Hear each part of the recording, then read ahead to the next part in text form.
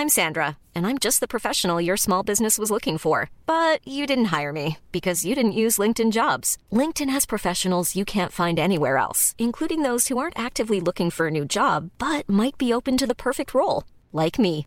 In a given month, over 70% of LinkedIn users don't visit other leading job sites. So if you're not looking on LinkedIn, you'll miss out on great candidates like Sandra. Start hiring professionals like a professional. Post your free job on linkedin.com/people today. Hi, I'm Daniel, founder of Pretty Litter. Did you know cats tend to hide symptoms of sickness and pain? I learned this the hard way after losing my cat, Gingy. So I created Pretty Litter, a health monitoring litter that helps detect early signs of illness by changing colors, saving you money and potentially your cat's life. Pretty Litter is veterinarian developed, and it's the easiest way to keep tabs on your fur baby's health right at home. Go to prettylitter.com and use code ACAST for 20% off your first order and a free cat toy. Terms and conditions apply. See site for details.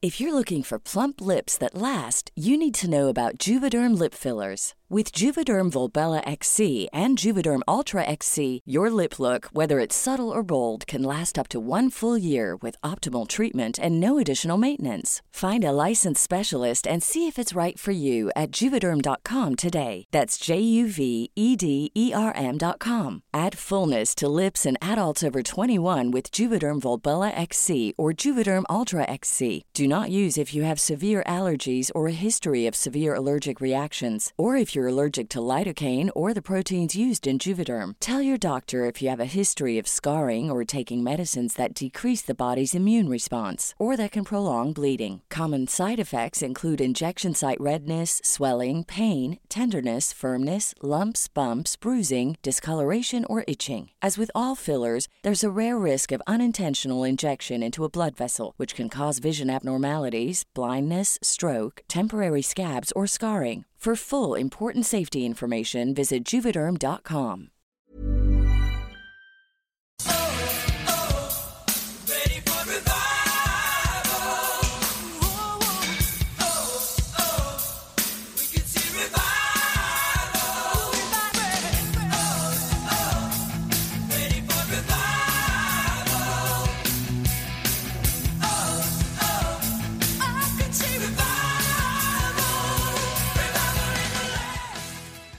Hello, hello, hello, leavers, believers, and all you special guests.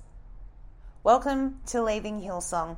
My name's Tanya, and this is part 2 of the court case. We're still on week 1 because there's an awful lot of editing to do, and so if you're wondering if you're the only person whose episode ended suddenly, no, you're not. That's just kind of, I just do as much as I can do in bulk and then just ship it out. So thank you so much for your patience as we get through it. It's a pretty intense trial. There's a lot of information. And what struck me most of all, I guess, in week 2 is just the amount of work that has gone into the preparation for this trial from the prosecution. But, you know, the police investigation that goes back as far as 2016, following the Royal Commission, which ended in 2014, and the report was 2015. So it's been quite the unique situation, as you can imagine, quite delicate and, you know, so important that we let it just take its course. It's very clearly been intricately laid together on both sides, so it's been fascinating to watch. As we talked about in previous episodes, it's just a small little courtroom. You know, there's 20 seats or something. It's a local court. It's usually for kind of driving offences or fines and things like that, not wearing your helmet on a bike or the media have an audio-visual link, so a lot of reporters can watch the proceedings at home. It is illegal to record them, even for the media, so it's being streamed to media personnel, but I don't know where any footage would actually be right now or how anyone can access that or when. In the meantime, it's been me and Jake and a couple of other journalists and a few that come and go and some excess lawyers on the one sort of side and a few Houstons on the other side, and it's a cosy little arrangement. Strange days indeed. And that's my excuse for why I've only done this much of my homework. I hope it's still helpful to you. There's lots more to come out, the best. So please just be patient and we will get to all of it. It's very intense times for everyone. Hope you're all hanging in there. It's really wonderful seeing and hearing about connections being made between people reaching out to each other. Are you okay? How are you doing? Where are you up to? That's the stuff of healing. It's awesome. So stay kind, keep leaving Hillsong, and we'll talk as soon as possible. Check out Leaving Hillsong Insta and Facebook for updates on court this week. Only Christmas special. Here's part 2 of the court case, week 1. She has been remarkable in being a real dog with a bone and handling Brett from start to finish when she first heard. So that's why she was telling Brett to go straight. It'll be managed in church. It's in the church. The church will deal with this properly. All that information was there. She was saying that on the witness stand. She's 90 years old. We find out on the stand she's got, her hair is like grey and red and it's all like coiffed up, and she's got these diamante barrettes in the back. She's confident. She's very clear. She spoke to the notes that she kept of the attempt she made to contact Frank Houston and Brian Houston to arrange meetings to what she thought would be a resolution of the issue that, you know, there was this allegation against Frank Houston of a, what did she call it? Behaved inappropriately with the boy. Yeah. But she was very persistent, and she also encouraged Brett very much to stay in-house, to let the church deal with it. And she was very explicit, as she testified at the Royal Commission, that should he participate in the church process, she would be supportive, but that if he went to the secular court, she said, I won't stand by you, Brett. Yeah. And she's got all this in writing, and that was repeated again in court this week. Yeah, she honestly believed that from a biblical point of view in her own mind that the church would deal with it, which is why she just, Brett, I have faith in the church. I have faith that this can be dealt with appropriately. So she was sincere, I believe, and genuine. So she was repeating that statement. And I think it was just to honour both Brett and just the leadership, because there is that mindset, like, you don't want to send people to hell. We've got to have a good Christian witness. And there is that idea of trust that she brought up, like everything needs to be done privately because it's about people trusting the role of the pastor and disclosing this information. Because she was clearly upset that all the stuff is now in the Royal Commission and in the court hearing. She was quite emotional about how she doesn't feel like people could trust the pastor anymore because of this type of information, the way that she was handling Brett and the church. It is messy, but you can see that she was trying to do the right thing. I can't help but feel the same way that, you know, she had no husband, her husband was dead. So you know what a single woman's status is in the Assemblies of God, or was anyway. You know, she stood up to two of the most powerful men in the organisation, and in the most, you know, when you read these letters, she's incredibly diplomatic and yet firm about wanting to progress with it. And she did say something very powerful. They asked her about who Andrew Evans was, and they asked her, well, why did you go to him? And she said, well, I was small. And meaning like she was a nobody in the AOG. And Andrew Evans, she said, was a mover and shaker. Everyone would listen to him. That's why she went to this pastor in the AOG, because he knew that everyone would listen to him and probably get this resolved faster than her. Why Andrew Evans, though? As she said, quote, he was a mover and shaker. Like, what was his title, or what was his role? Andrew Evans was the previous AOG president. Okay. So it makes sense. Okay. Go straight to the top. Brian's predecessor, because Brian was president of the national executive of the AOG at the time. He was the prior national executive of the AOG. So Andrew Evans was before Brian.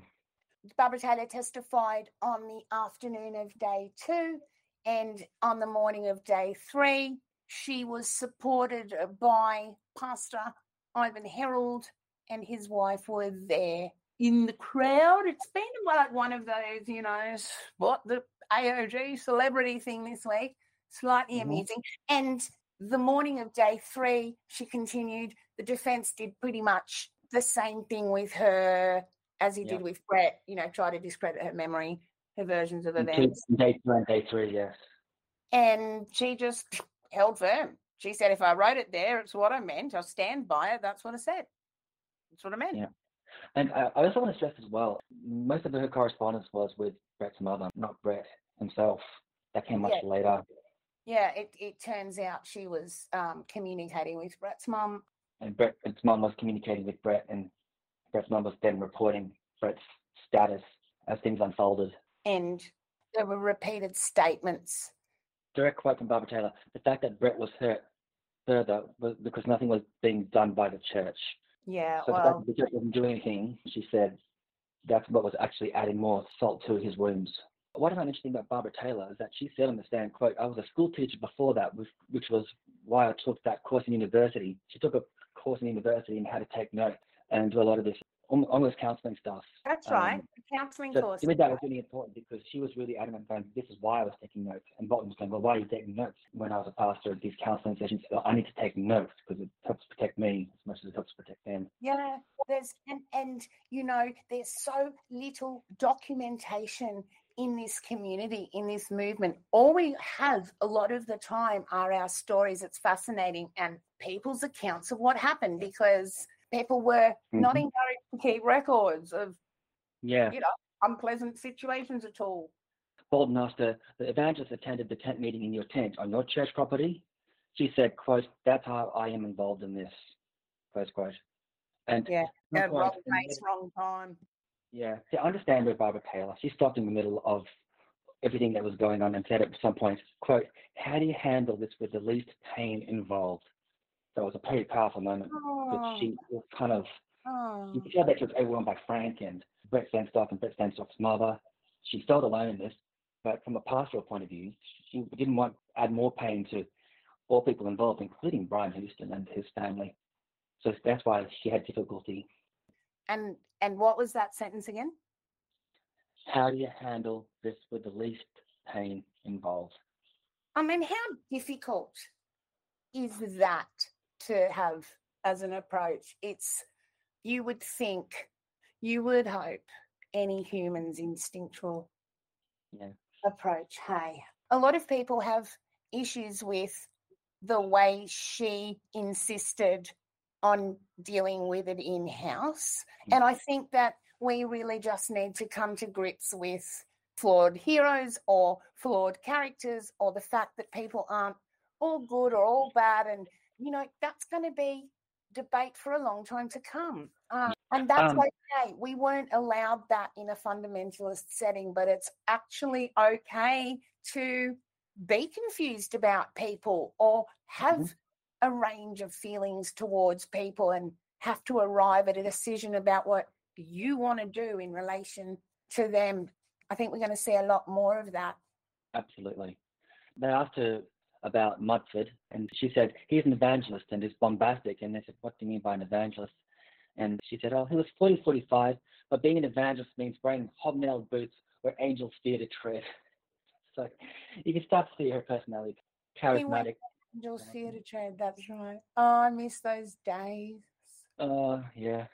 And when she clarified when she went with Mumford to see Brett Sandstock that Sunday morning, she said, quote, I should never have gone, close quote. And she said, quote, I was carried away with the situation. I shouldn't have gone in hindsight. It was the wrong thing. The wrong thing. I mean, imagine if people just said, hey, I shouldn't have done that. It was the wrong thing. Yeah. Just, again, a simple reflection that, like, if you're human, you're going to get stuff wrong. And even if you're a pastor, it just could have changed a lot of things if people could have worried about the pain level. And Barbara said from the stand that she knew nothing about the money. Quote, I felt sidelined about this. I knew nothing. And then they asked her, did anyone tell you about the money being paid? And she said, quote, I was kept in the dark.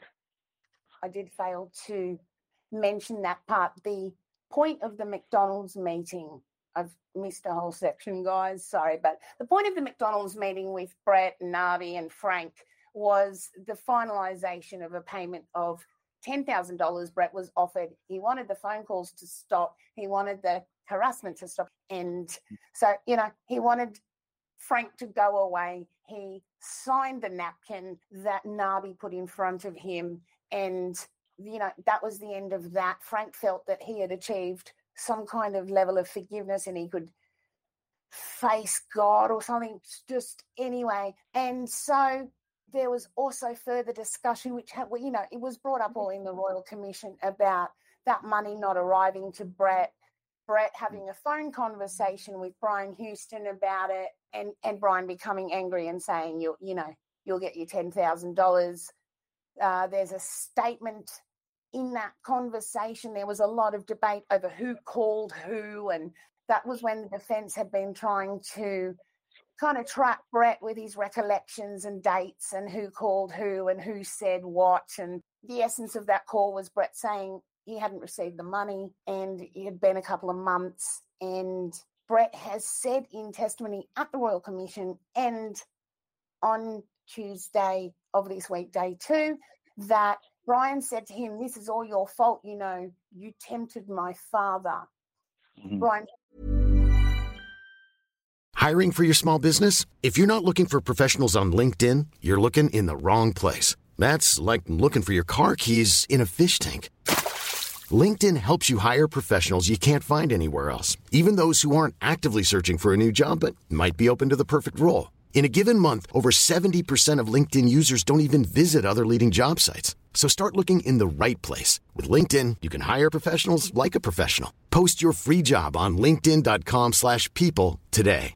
How would you like to look 5 years younger? In a clinical study, people that had volume added with Juvederm Voluma XC in the cheeks perceived themselves as looking 5 years younger at 6 months after treatment. Look younger, feel like you. Add volume for lift and contour in the cheeks with Juvederm Voluma XC. Reverse signs of aging by adding volume to smooth laugh lines with Juvederm Volure XC. For important safety information and to find a licensed specialist, visit Juvederm.com. That's JUVEDERM.com.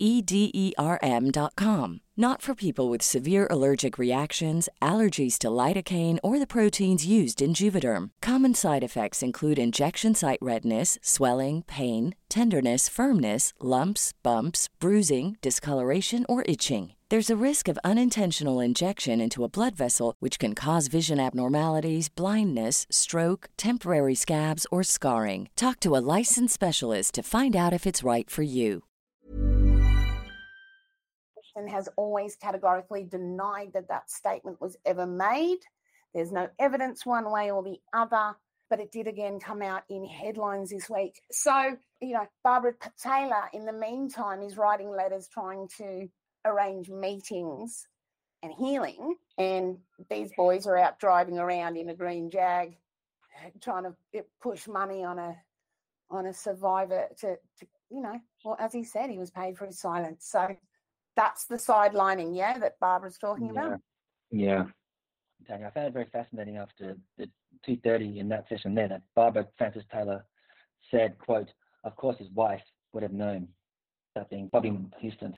There's always been a lot of debate online and that kind of thing about specifically why Brian Houston has been charged for one offence at one time and not anybody else associated with this case, even with some of the evidence that came out of the Royal Commission in 2014. And I guess it's to be seen what the case is going to be like as it progresses. And I think that kind of really does lead us into the next witness, which, it's so strange.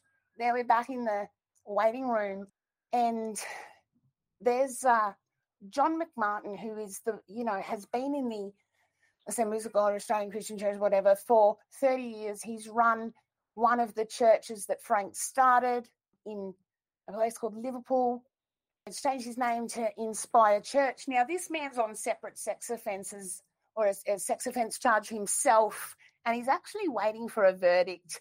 There's an allegation that he indecently assaulted an 18-year-old woman from his congregation. So you would imagine this man would be under a lot of pressure. I mean, I think there's a verdict by the end of the month for him. So he was kind of walking around just fairly relaxed and confident in the interim while Barbara Taylor was on the stand. And it was interesting. And then waiting as well in the waiting room, but seated, was the general manager and Brian's very old companion, George Agajanian, who he was, from my recollection, he was the only person really who was able to kind of cope with the witness box last time at the Royal, when I say last time, at the Royal Commission.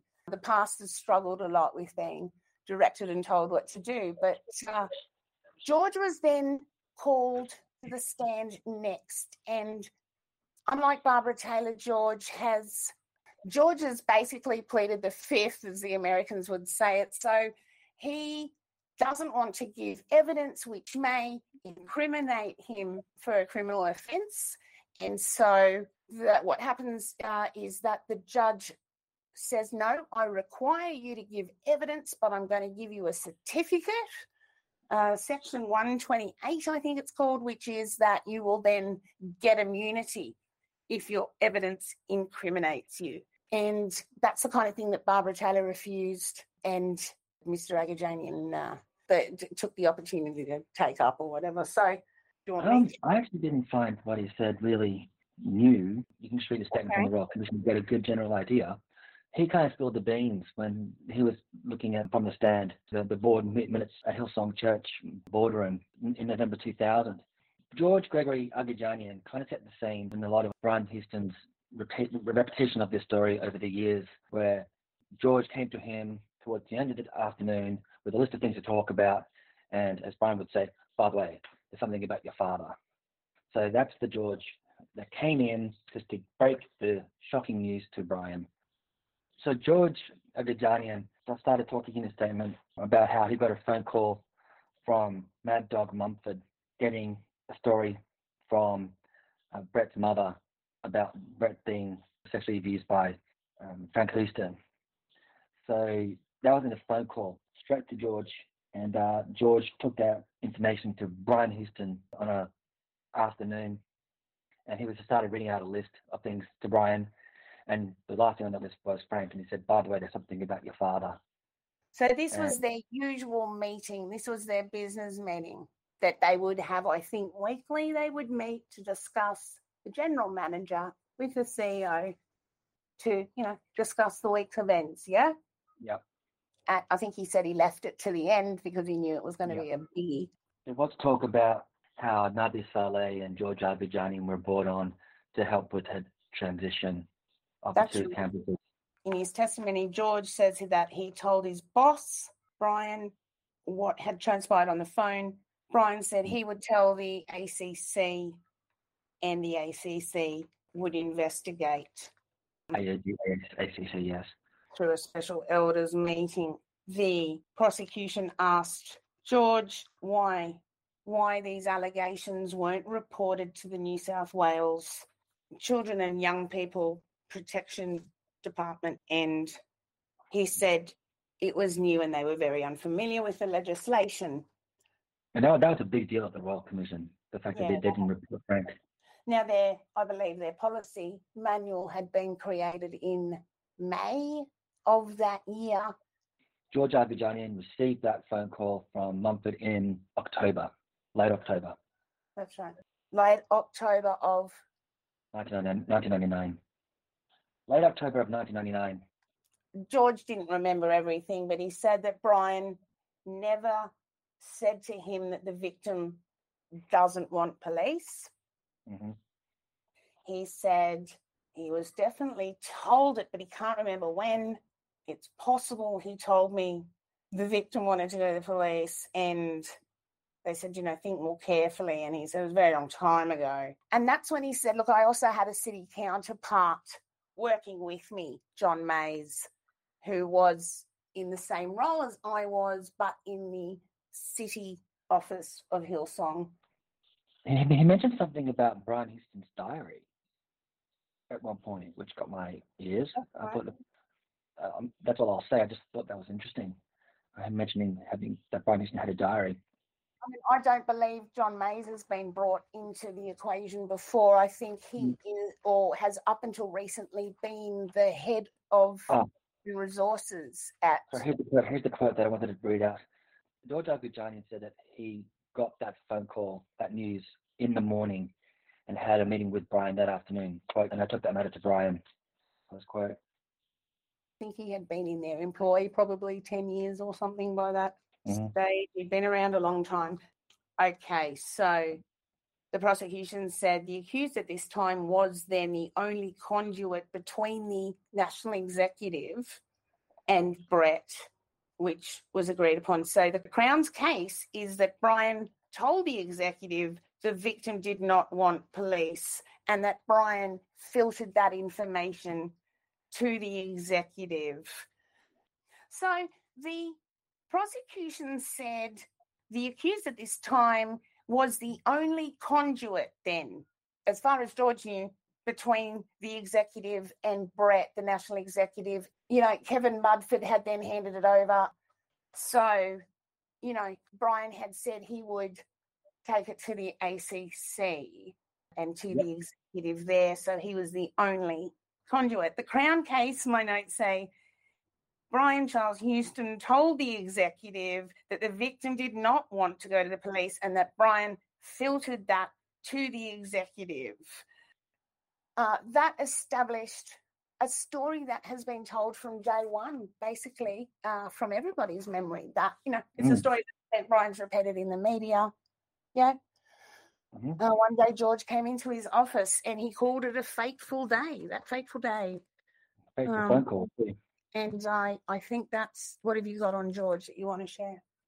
They did ask him at some point when he said, when Brian removed his credentials, and they asked Agujanian, what did Brian do to Frank when he got that information? And he said he removed his credentials.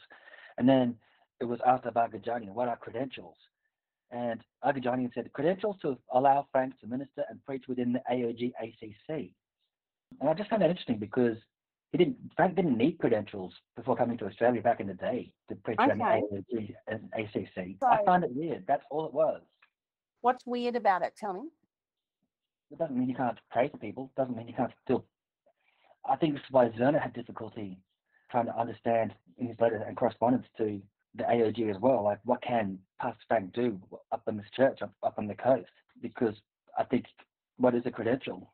I think what he actually gave at this point in time as a definition doesn't work. Credentials to allow Frank to minister and preach within the AOG ACC. And minister, what does that mean? Can he still pray for people? That's what Zerner was saying in his correspondence, who was another pastor who had to look after Frank a bit later. I just found that a very interesting definition of what Agujanian said was a credential. It's a very interesting point that you raised because it's always been used as a sign that, you know, actual actions were taken that would change things. That's a very interesting point. And Pentecostals and Charismatics, they have this idea of anyone can minister. We're all called by God to minister. Anything from praying to getting a word from God and getting a word of knowledge to someone and healing, that's all considered ministry, body ministry. So could Frank do that in that capacity? But that's what the confusion was around that word much later when Frank was going to other churches. Interesting. And it's, you know, it's discussions we've had before about who gets to call themselves a pastor or a leader or a this or a that, and the assumed authority behind that, and you know what the general person in the community might think that actually means. From Mumford to December 1999 meeting, you had conversations during that time with Brian, yes. So it was asked to George Agujanian from Mumford to December 1999 meeting, the executive, quote, you had conversations during that time with Brian, close quote? Yes. Okay. Are we ready for Johnny Mac? I think so. So on the 8th of December, John McMartin, the 30-year veteran of the AOG, Pastor Johnny Mack took the oath, and he also took the option of a Section 128 where his evidence will not incriminate him, he will get immunity, or if it does incriminate him, he will get immunity unless the information that they give under this act is false. So if they perjure themselves, they're still up for perjury. But apart from that, if they give evidence, that apparently they get immunity because that's how important the evidence is. So he said to him, what was your role? He said he was the senior pastor of Inspire Church. He left 2 years ago. Mm-hmm. Are you still a pastor now? The prosecution asked him. He said, no. You were the ACC the ACC state president. So John McMartin, you were the ACC president from 2008 to 2018, because Brian stepped aside from being the president. Yeah, he was the state president because that's the whole problem, is he passes it on to Brian, who's national. Yeah. Mm-hmm. John McMartin was asked, are you, so John McMartin, you were the ACC national president from 2008 to 2018. When did you get information, he said, about Frank Houston's assault against a boy? And when they asked John McMartin, when did you first get information that Frank Houston was alleged to be a pedophile, John McMartin said, I'm pretty sure John McMartin said it was September. He said, I've got it in my, we were so shocked. We were so what? September 99, because he got allegations from Barbara Taylor, but he never got a name of the perpetrator, and he never got the name of the victim. And apparently he was asking her again and again, I need this information. So, and then you need to also provide a statement. And Barbara Taylor wouldn't do that until September of 1999. And when he found out it was Frank Houston, he said that the pressure was now suddenly on him.